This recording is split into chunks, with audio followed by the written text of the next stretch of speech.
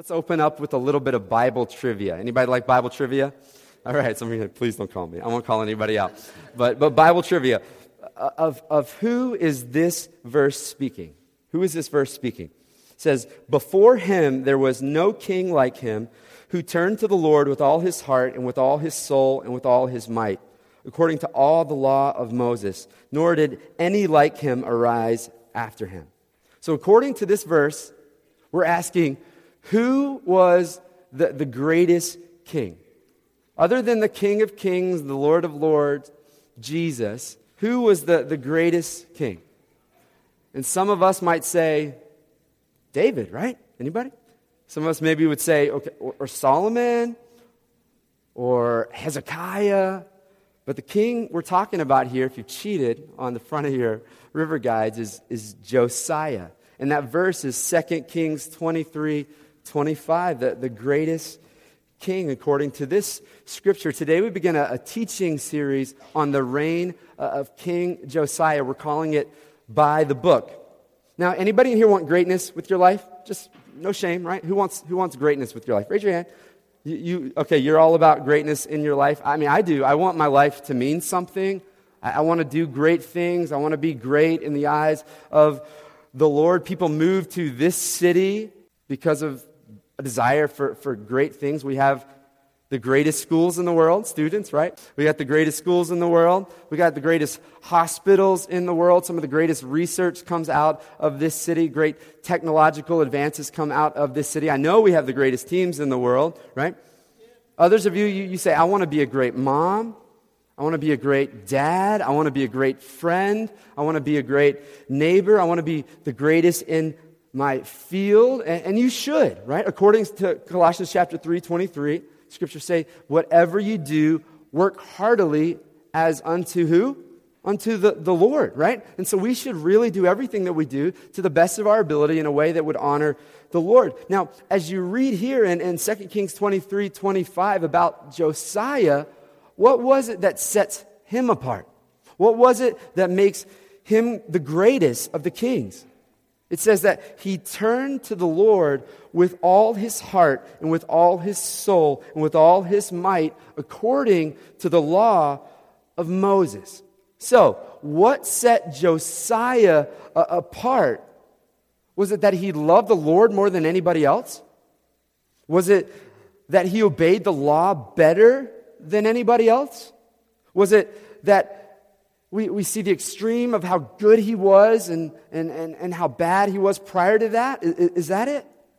No, in fact, there wasn't a big extreme change in his life, externally speaking. He was walking pretty close to God from a young age. What made Josiah great, according to this verse, is that he turned to the Lord with all of his heart, his soul, his might, according to the law. The Bible. So look at 2 Kings 23:25 again. His greatness came from that he turned to the Lord. And how did he turn to the Lord? With every ounce of his being. So he didn't necessarily love the Lord more.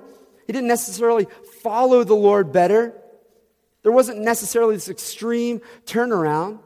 It wasn't even, as you go forward in history, it wasn't even necessarily the great change that he effected with his life in the grand scheme of things. According to this verse, Josiah was great because of his response to the Word of God. How he responded to the Word of God. That he got a hold of the book, or should we say the book got a hold of him.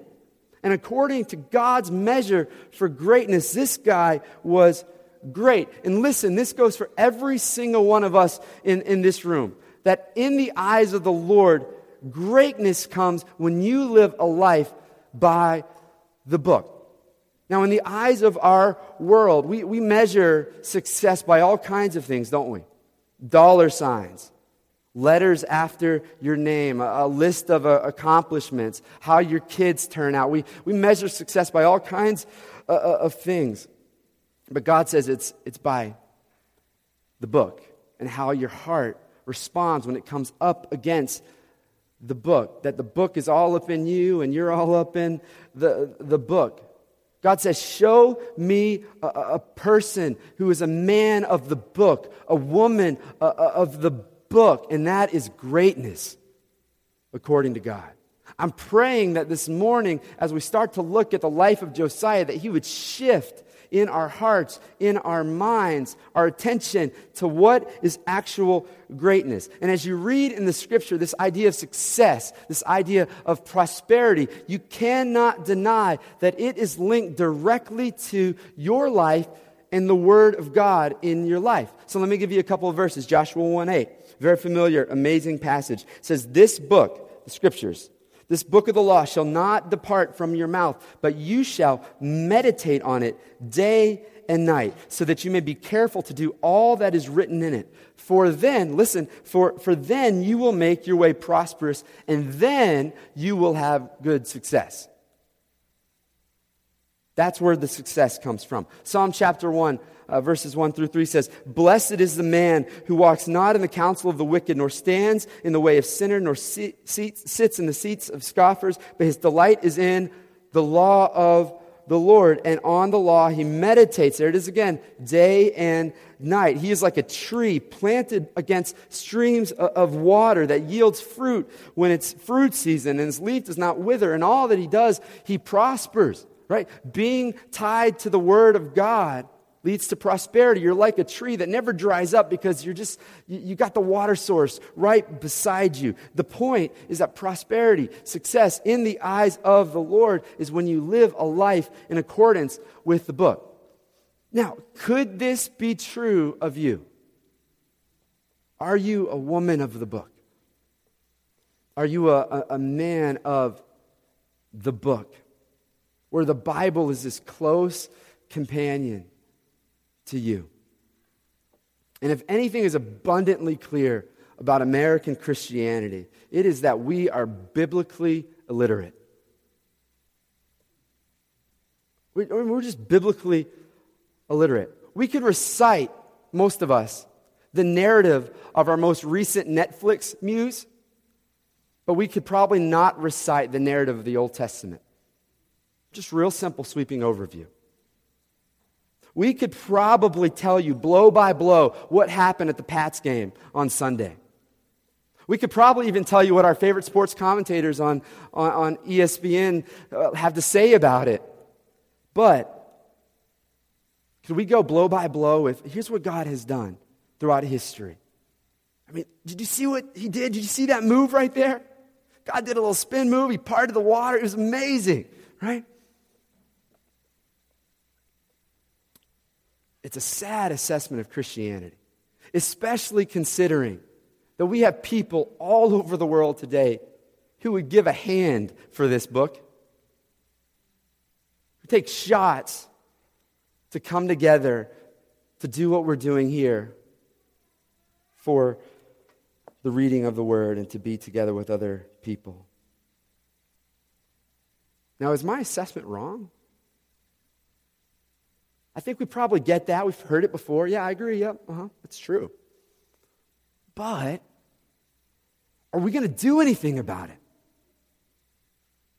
It's one thing to sit here and say, yeah, that's right. We can't read the Bible. The other thing is, are we going to go try to read the Bible? Try to get into the book. God, please break us of this insanity. Now, let's get into Josiah's life a little bit. 2 Kings chapter 22, the chapter before what we were reading.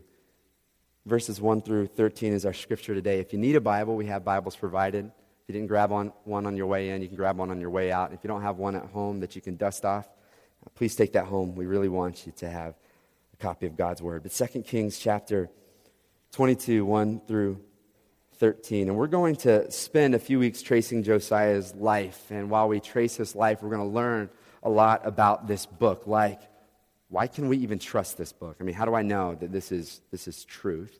We're going to look at, how do I get into the book and actually study it? And then when I read things that kind of rub or are difficult or hard to understand, how do I respond to it? And we're going to spend some time looking at that. But today I just want to get into just the core of this guy's life and just kind of jump in that way.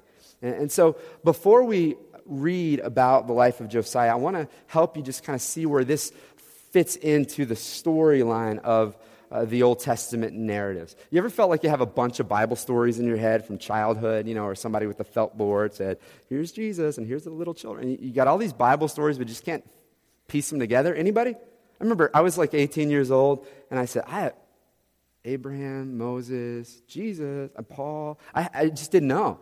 And I want to help kind of piece it together a little bit. And when you can start to piece the Bible together, it is a huge help in understanding the Scriptures. So let me show you where Josiah lands in this mix. And I'm just going to give you some very rough numbers here. But let's go back 2000 BC, 2000 but before Christ. We have Abraham, Isaac, and Jacob. And God makes these promises to them, this covenant to them.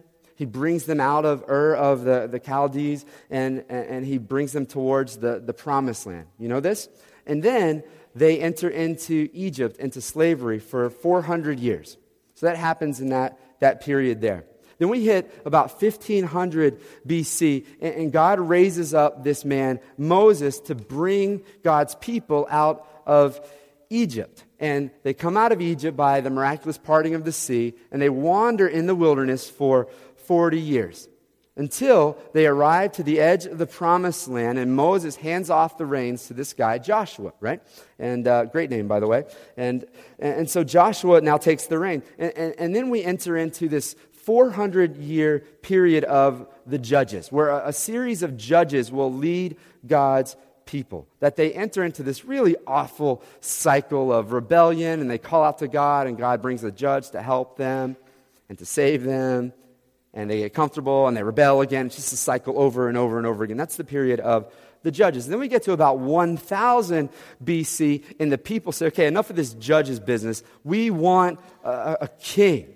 And God was supposed to be the king for them. No, God is the king. We want a king, right? And this begins the era of the kings. And so he gives them King who?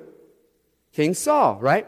He's a head taller than everybody. I mean, he's this great, strong, good-looking, great warrior, and everybody says, that's the kind of king we want, and he fails them miserably. And so he says, okay, let me give you the right kind of king. He gives them this little boy named David, right?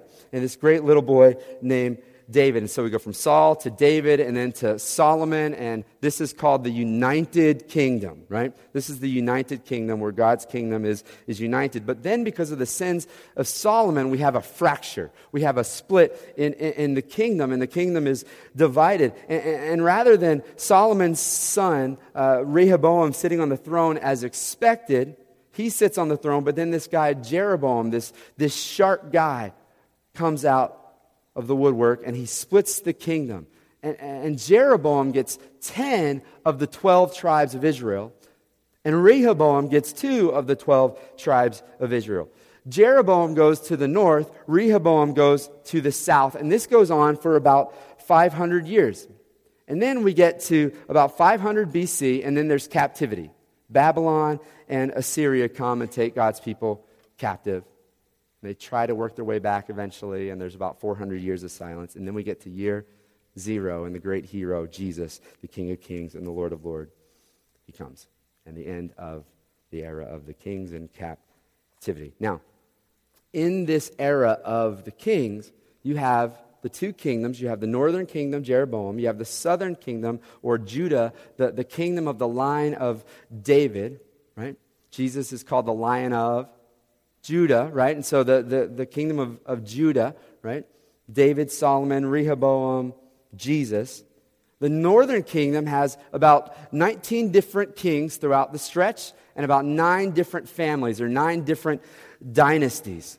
They worshiped false gods. They exalted self, not Yahweh God. They did evil in the sight of the Lord, every single one of those kings. The southern kingdom, the kingdom of promise, the kingdom of God through the line of David, from which Jesus would come, had one family line, the line of David, had 20 different kings, and of those 20 different kings, only 8 of them were good. So, 31 of the 39 dropped the ball. Of all 39 kings, 31 dropped the ball, but you have 8 who actually did what they were supposed to do, and that is represent to the people the coming King of Kings and Lord of Lords, who is Jesus. And so what God does because of their rebellion, because of their sin, is he sends judgment upon them. The northern kingdom through the Assyrians, the southern kingdom through the Babylonians.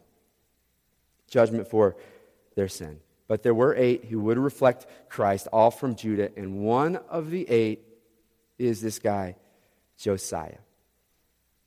This is where Josiah fits in. Now, about 340 years prior to Josiah's birth, during that early division of Jeroboam and Rehoboam, there was this boy king Josiah who was prophesied about, and that is the Josiah that we look at today, 340 years prior. Now, listen to this prophecy if you can. In 1 Kings chapter 13, Jeroboam to the north had just built 2 golden calves. Now he was worried that the people from the north would head down south to Jerusalem to worship the Lord, and it would totally mess up his kingdom, his situation. And so he created a new worship system. He says, okay, here's 2 cows.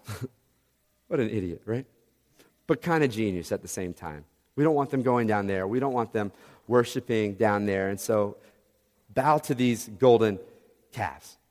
Now God says, this is ridiculous. And so what he does is he sends a prophet to Jeroboam. And here's the prophecy, 1 Kings 13, 2 through 3. The prophecy to Jeroboam says, "And the man cried against the altar by the word of the Lord and said," here's the prophecy, "O altar, altar, thus says the Lord, behold, a son shall be born to the house of David, Josiah by name. And he shall sacrifice on you the priests of the high places who made offerings on you. And human bones shall be burned on you. And he gave a sign that same day, saying, this is a sign that the Lord has spoken. Behold, the altar shall be torn down, and the ashes that are on it shall be poured out." So what is the prophecy that we read about here, 1 Kings 13? The prophet tells Jeroboam that God is going to raise up this son from Judah. His name will be Josiah. That's pretty specific. His name's going to be Josiah, and he's going to tear all this garbage down. He's going to tear it down.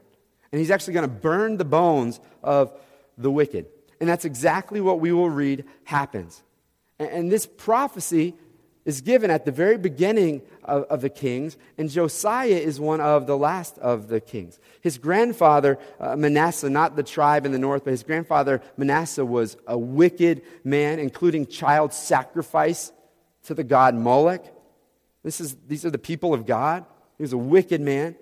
Josiah's father was Ammon, and he was wicked just like his father, Manasseh. In fact, Manasseh, let me read to you 2 Kings 21, 11 through 16 about Manasseh, Josiah's grandfather. It says this. It says, "Because Manasseh, king of Judah, has committed these abominations and has done things more evil than all the Amorites did, who were before him, and has made Judah also to sin with his idols. Therefore, thus says the Lord, the God of Israel, behold, I am bringing upon Jerusalem and Judah such disaster that the ears of everyone who hears it will tingle. And I will stretch over Jerusalem the measuring line of Samaria and the plumb line of the house of Ahab. And I will wipe Jerusalem as one wipes a dish, wiping it and turning it upside down. And I will forsake the remnant of my heritage and give them into the hand of their enemies, and they shall become a prey to the spoil to all their enemies, because they have done what is evil in my sight and have provoked me to anger since the day their fathers came out of Egypt, even to this day." And so judgment comes upon Judah, upon God's people, because Manasseh led the people to some wicked, terrible sin like they had never seen before. That's just judgment. And then his son Ammon was a mess as well, so much so that his servants rise up and they kill Ammon, right? Leaving them with this young little guy, Josiah, at the age of 8 to take the throne. Now, I imagine that the servants who killed his father for his wickedness were probably still kind of running the show, very much in control at this point. But as we read, we find that Josiah doesn't turn out like dad. He doesn't turn out like granddad. He turns out like great-great-great-great-great-great-great-granddad David, a man after God's heart. Now, his story is recorded here in 2 Kings 22. It's also recorded in 2 Chronicles chapter 34. 1 and 2 Kings will talk about both the northern and the southern kingdom. And 1st and 2nd Chronicles follow only the southern kingdom and only talk about the northern kingdom in as much as the northern kingdom has direct impact on the southern kingdom. But we're going to look at 2nd Kings throughout this series together, just looking at the life of Josiah. So let's read verses 1 and 2. 2 Kings 22, 1 and 2. It says this: Josiah was 8 years old when he began to reign, and he reigned 31 years in Jerusalem. His mother's name was Jedidah, the daughter of Adiah of Bozkath. And he did what was right in the eyes of the Lord and walked in all the way of David his father. And he did not turn aside to the right or to the left. And so his father is rightfully killed by his servants, leaving him as an 8-year-old boy with the throne of David. Now, I have an 8-year-old. And some of you know my 8-year-old. Can you picture him up here with a scepter and his Star Wars t-shirt running the show? I imagine that these servants who killed his father were, in fact, kind of running things for quite some time. But we do see that from a very young age, this guy starts to do what was right, not swaying from the right or to the left, but just really sought to honor the Lord. He was the child of prophecy. And God, in his divine wisdom, knew that it was time that the people needed a good king on the throne who would honor God like his father David, not like his fathers immediately before him. 2nd Chronicles will tell us that in the 8th year of his reign, he began to seek after the God of his father David. So he's how old then? So he was 8 when he began to reign. In the 8th year of his reign, you can do the math, 16 years old, he begins to seek out the truth. Now, Jeremiah 29:13 will tell us, it's a great promise of God. It says that if you will seek me, you will find me if you search for me with all of your heart. And the story of this guy is a real good picture of what it looks like for someone to seek God with all of their heart and then end up finding God, finding his truth. And so some of you, I know your stories, and some of you have come to faith in Jesus, not because you mindlessly bought into this, but because you said, I want to find truth. I want to seek it. I want to press in hard. And God said, and let me fulfill that promise. Here it is. And he made it abundantly clear to you. He answered your questions. Others of you, you're here and you have questions. Listen, this is a safe place to have questions. Don't ever think that coming to the church of Jesus is a place where you can't ask questions. You can and you should ask questions, and we will embrace your questions, and we will give you time to wrestle with your questions. You will seek God and find God if you search for him with most of your heart. No, if you seek him with all of your heart, God wants to answer your questions. I believe that the Bible has answers. So many people, they'll read through the Bible, or they'll start and they'll have something that rubs them wrong, and they'll say, I'm done. No, that's not the time to run away. When you have a struggle or a question, you don't run away. What do? You press in deeper, because he says, I will answer your questions. And then 2 Chronicles 34, verse 3, the other account says this. It says, in the 12th year, he, Josiah, began to purge Judah and Jerusalem of the high places, the Asherim, the carved and metal images. He chopped down the altars of the Baals. He broke into pieces idols. He made dust of them. He scattered over the graves the dust of the idols. He even burned the bones of the priests who were wicked and leading people astray. And he fulfills, at this very young age, around 16, this 340-year-old prophecy, pouring out ashes, as it says, and burning bones, as it said. And when did he start all of this? In the 12th year of his reign. And so if he started reigning at 8, in the 12th year of his reign, he would be what? Be 20 years old. Now, in Israel, you're adult when you're 20 years old. You're an adult when you're 20 years old. So it seems as though his servants that killed his father were calling the shots. And then around 20 years old, Josiah becomes an adult, and he says, all right, now I can get to business. Now we're going to make some things happen. He's been seeking God for 4 years now, since he was 16. And he says, okay, I'm 20 now. It's time to get to business. I am not okay with this because God is not okay with this. And he starts to clean shop. Now look at 2 Kings 22. Now we'll go 3 through 7. It says, in the 18th year of King Josiah, now he's older.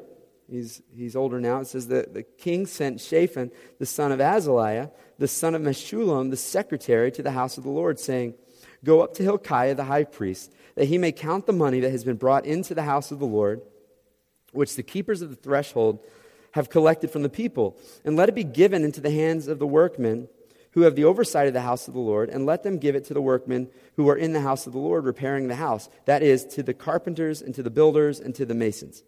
And then let them use it for buying timber and quarried stone to repair the house. But no accounting shall be asked from them for the money that is delivered into their hand, for they deal honestly.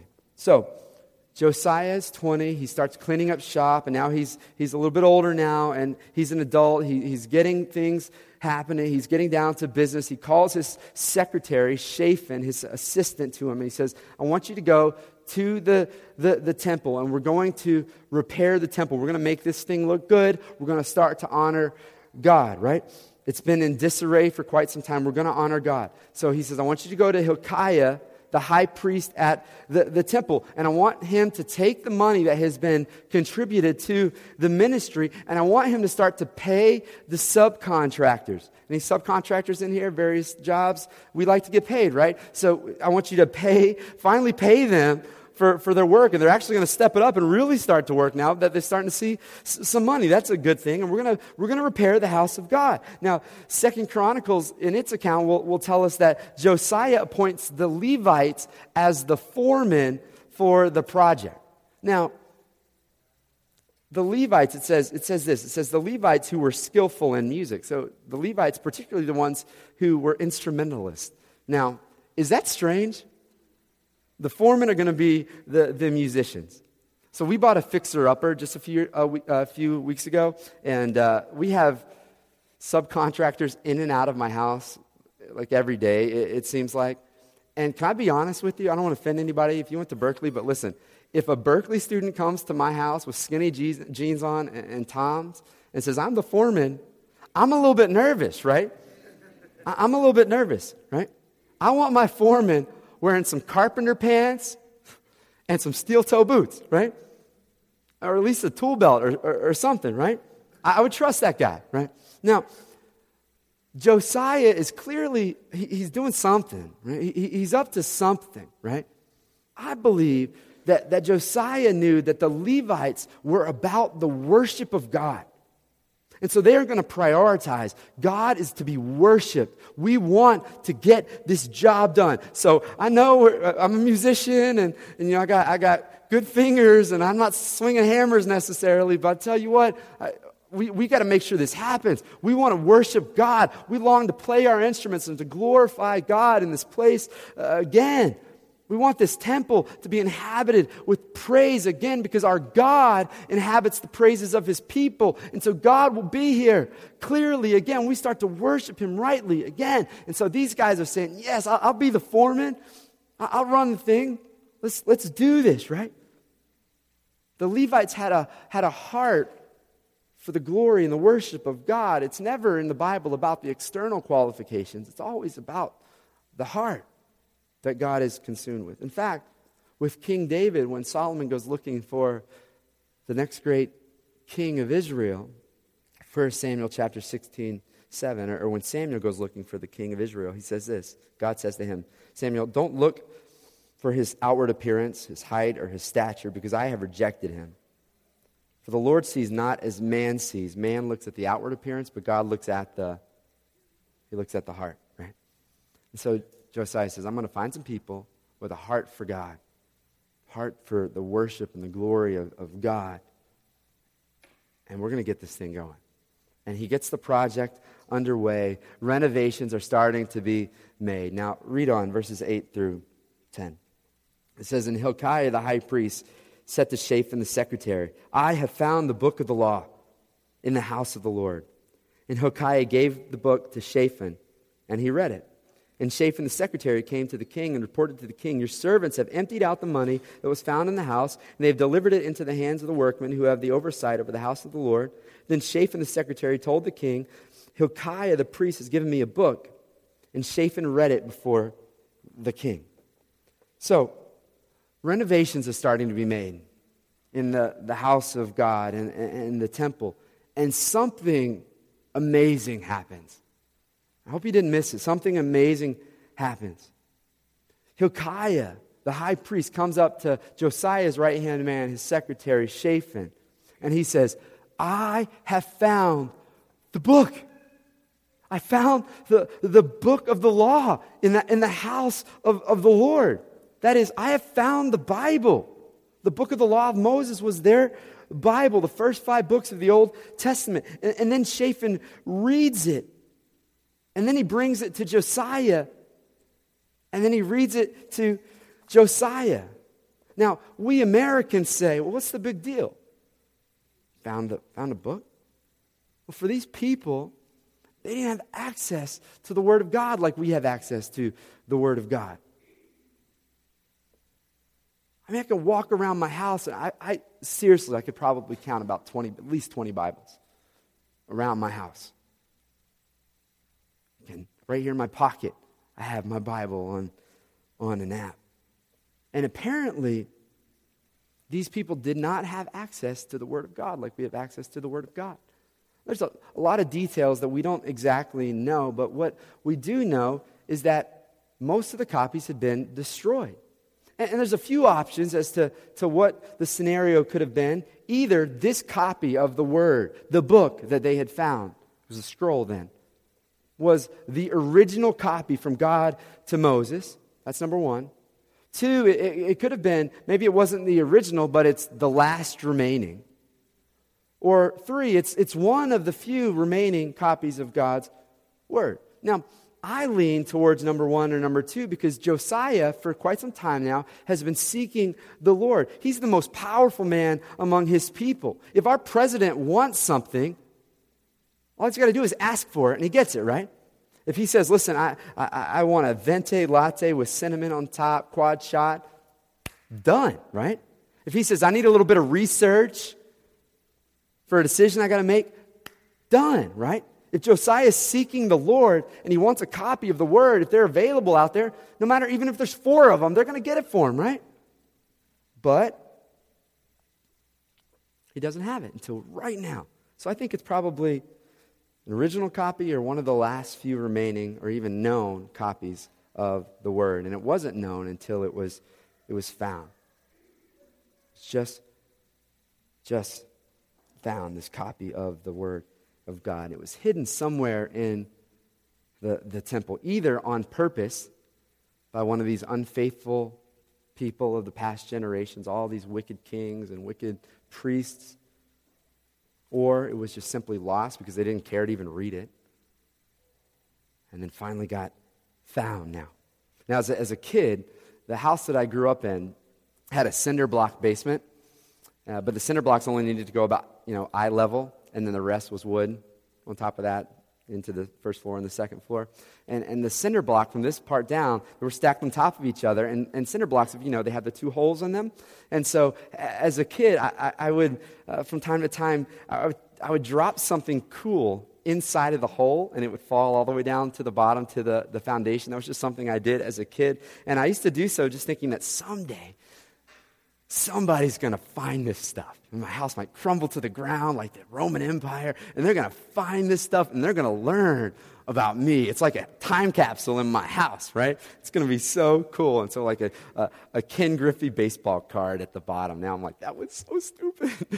Probably worth a lot of money. I could pay my mortgage. Or like a note from my very first girl. Her name was Heaven. That's right. My very first crush, her name was Heaven, and she was heavenly. And I dropped it down there so that somebody someday could say, wow, this boy had a girl named Heaven. It was poetical. I mean, that's essentially what happened here, right? somehow the book, the Word of God, got hidden away in the temple. And it wasn't until it started crumbling and they started doing some renovations that they find the book. It appears, I don't know, behind a wall or in a hole or under a stone. I don't know, but it appears. And Hilkiah says, I've found the book. I found the book. It's right here. We have the book now. It speaks to the indestructibility of the Word of God, doesn't it? I mean, throughout the ages, how many kings and kingdoms and world leaders have tried to destroy the book? But the book will not be destroyed until we're with Him all together, face to face. The book will not be destroyed. The word of the Lord is eternal. It stands forever, right? They can try, but to no avail. This book is indestructible. Why? 1 Peter 1:25, the word of the Lord endures forever, right? And the words of Hilkiah in verse 8 have really been ringing in my heart for a couple years. I've just been really longing to teach the story of Josiah to you. The words of Hilkiah just say, I have found the book. I wish we could all, that excitement, say, I have found the book. I've got the book. I mean, the book. With great excitement, great sense of the value of what we're holding in our hands, or maybe in our pockets, or maybe on our coffee table. We need to dust it off. I have found the book. I have a Bible in nearly every room of my house. My coffee table. I wish I could just, with that kind of excitement, just walk into my living room and go, I found the book. And then go into my office and there's one right there. I found another book. And then I open up my cell phone and I'm scrolling to play Angry Birds and no, there's an app. I got the book, right? And then I go to my nightstand and there's another one. I found the book. There's all kinds of books. This is a huge deal. I've got a copy of God's Word, the Word of God in my pocket, on my desk, on my coffee table, in my car even. Yeah, right by the jumper cables in case I ever break down. I got something to do that's important and of value, right? I found the book. Now, what is the obvious thing that they each did when they found the book? They found the book, and it says that they read it. They read the book, right? Yeah, we have a lot of books. We got a lot of copies of the Scriptures, but do we read it? Do we really see it for as valuable as it actually is? It's the Word of God. In the beginning was the Word. And the Word was with God, and the Word was God. And now it's recorded for us in a book. And in the life of Jesus, we've got the Word at our fingertips. We've got the presence and the words of God for us right in front of us. It's a tremendous privilege. And the obvious thing we do when we see the book, when we have the book, when we get the weight of the fact that we have the book, is we don't just say, praise God, cool, and walk off. We read the book, right? So, Hilkiah brings it to Shaphan, who reads it. That's the obvious thing you do with the book. You read it, right? Shaphan brings it to Josiah. And I don't know, because of his privilege, he doesn't have to read it, but Shaphan reads it to him, right? Do you read the book? Now, be honest with yourself. No point in lying to yourself right now. It's going to do you no good to lie to yourself. Do you read the book? Ask yourself, right? Do I read this book?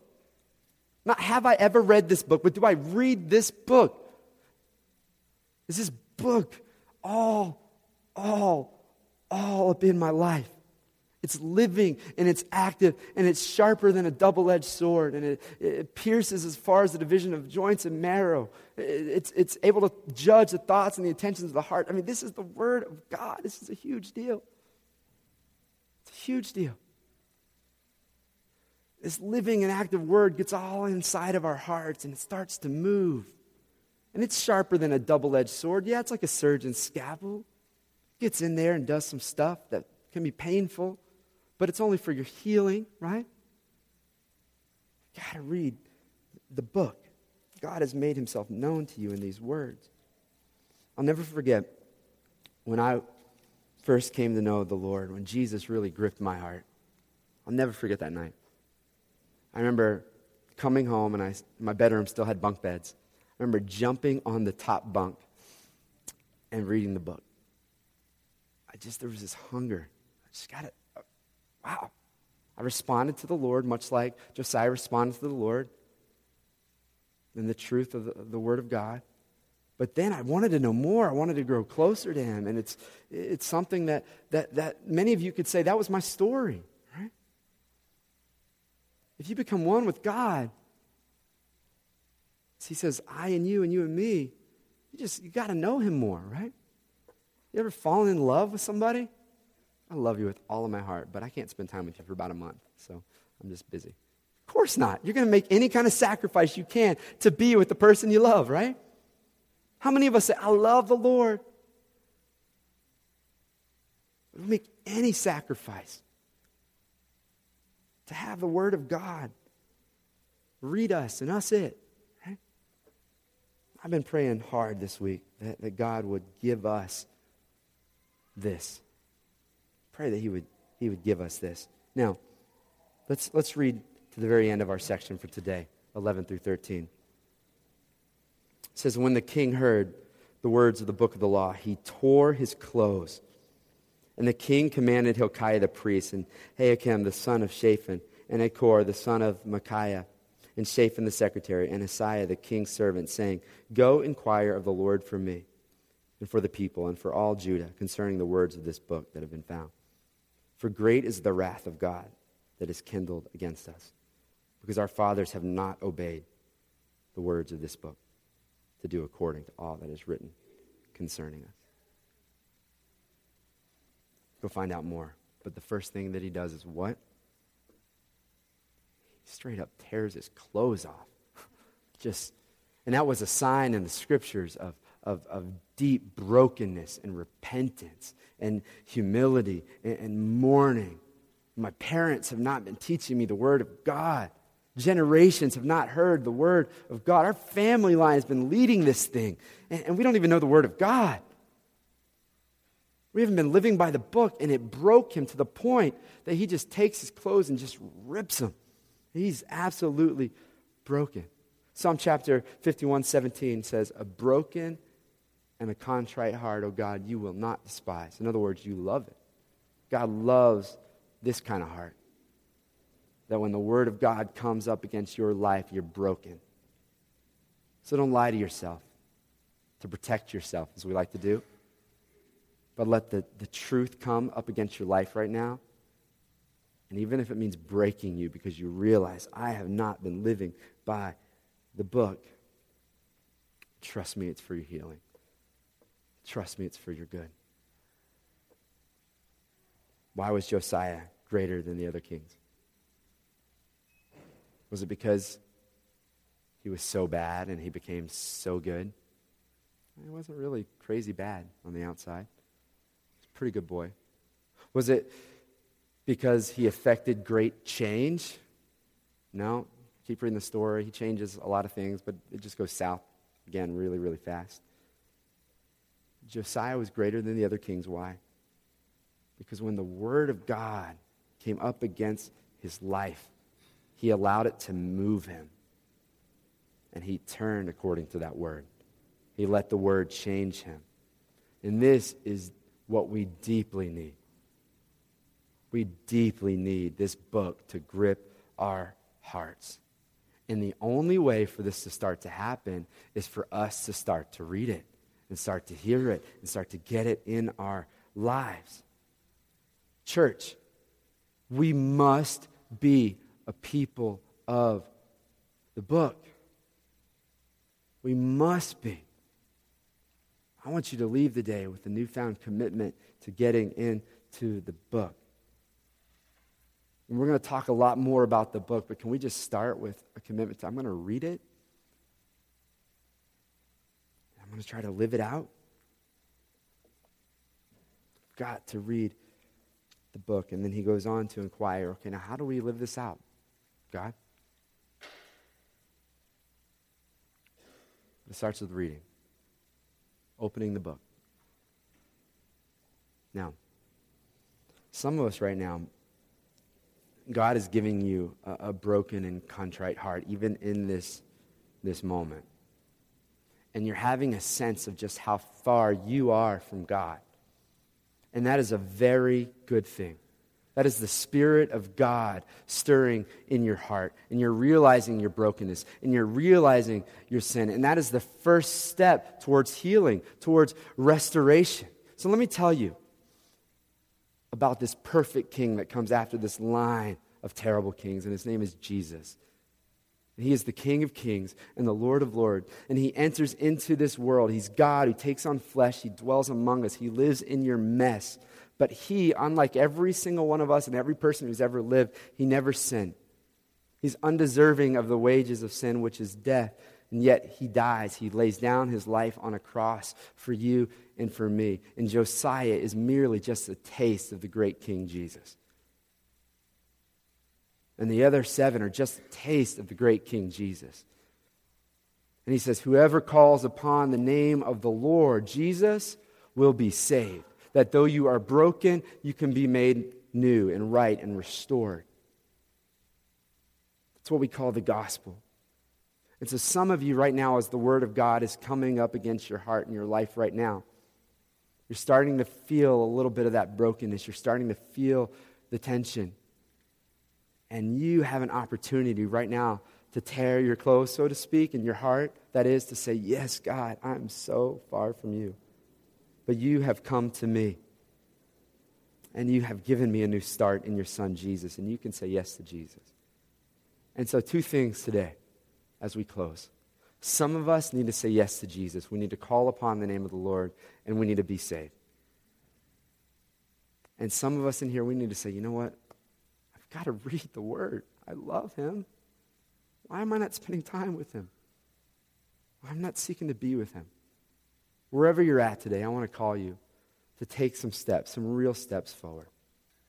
So I'm going to pray to that end. Let's pray. Father, we are so grateful for your word.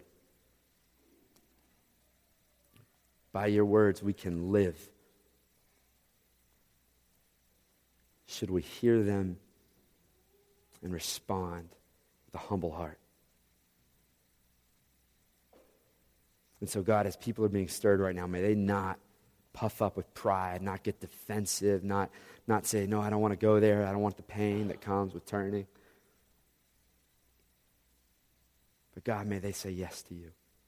Those who don't know Jesus today, may they call upon the name of Jesus and be saved. Turn from sin, turn to Him.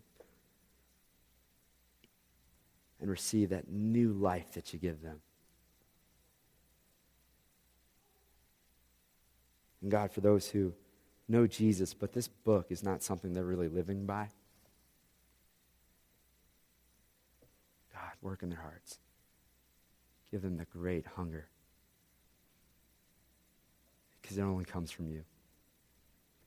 How many times I've tried and tried and tried. No, we just need you. Please, God. Initiate that in our hearts like you did with this elect son of God, Josiah. We love you. We thank you that you meet us here. Be glorified as we respond. In Jesus' name we pray. Amen.